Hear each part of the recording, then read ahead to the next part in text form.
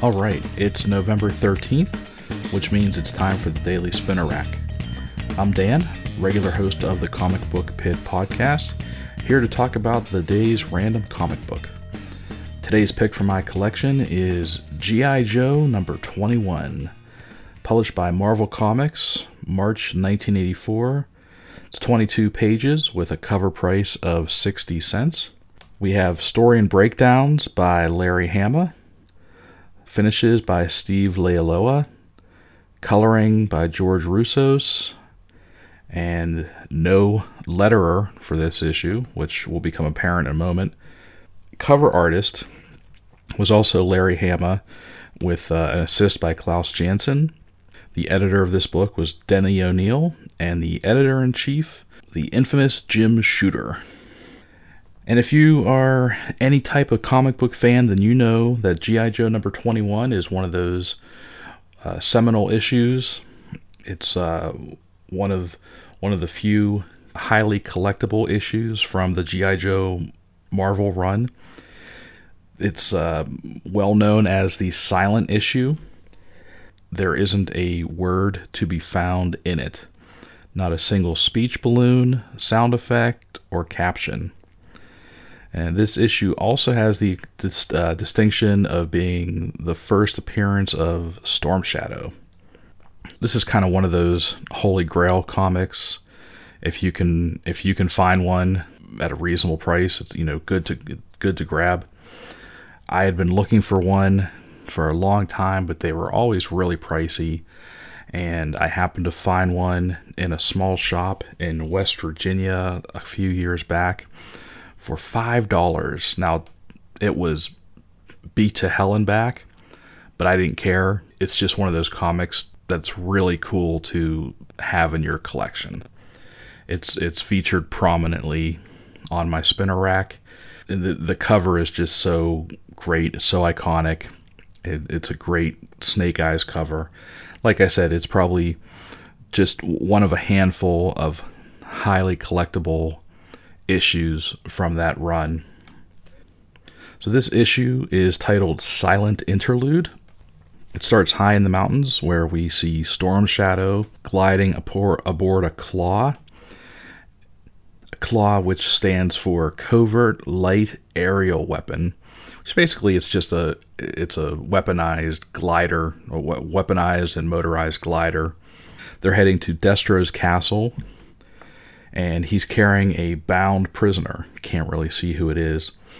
He lands in a throne room where Cobra Commander and Destro and other higher ups are. He lands right in the middle of the throne room, cuts open the covering to reveal that the prisoner is Scarlet. Cobra Commander orders her taken away. A little later, we see a C-130 aircraft flying over at a high altitude, and Snake Eyes, who's geared up and loaded for bear, jumps out of the back, descending towards the castle. Scarlet is now chained up inside a small cellar, accessible only through a manhole in the ceiling.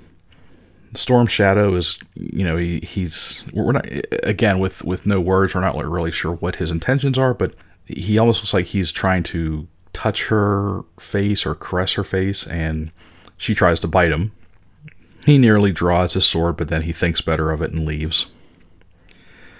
In another room, Destro watches as a computer analyzes the C-130's movements, and it deduces that there is a 0.00018 probability of a successful airborne insertion.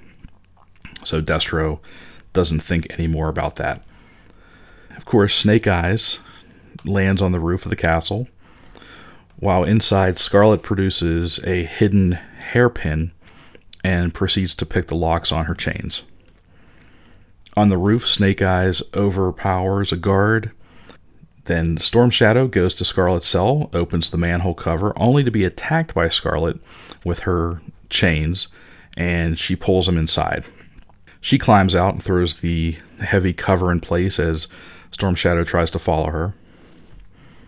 On the roof, several troopers confront Snake Eyes, who of course he disposes of with some throwing knives. There's one last trooper that attacks him and tries to strangle him, so he just tosses him over the edge. And the trooper falls right past Destro in his study. Destro then takes a squad up to the roof.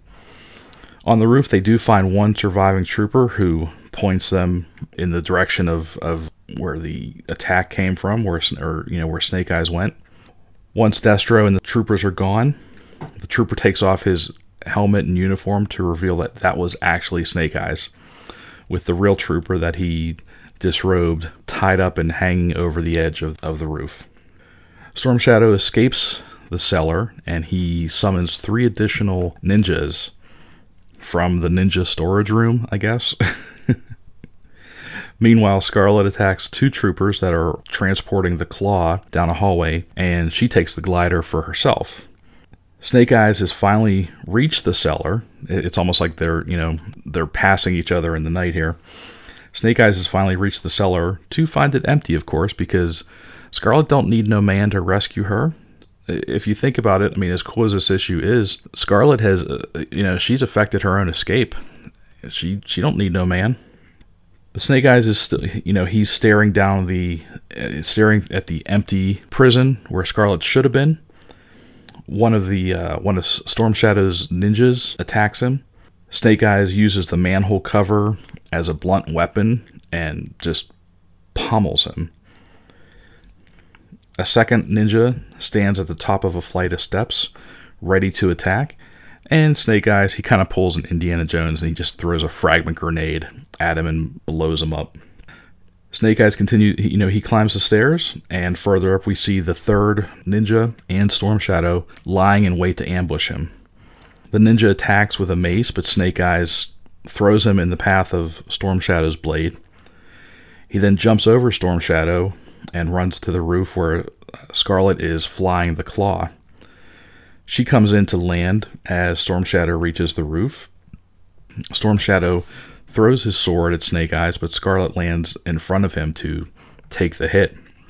Suddenly, Snake Eyes slams his hands together right in front of Scarlet, catching the sword in his hands, and he flips it behind him and throws it over the edge.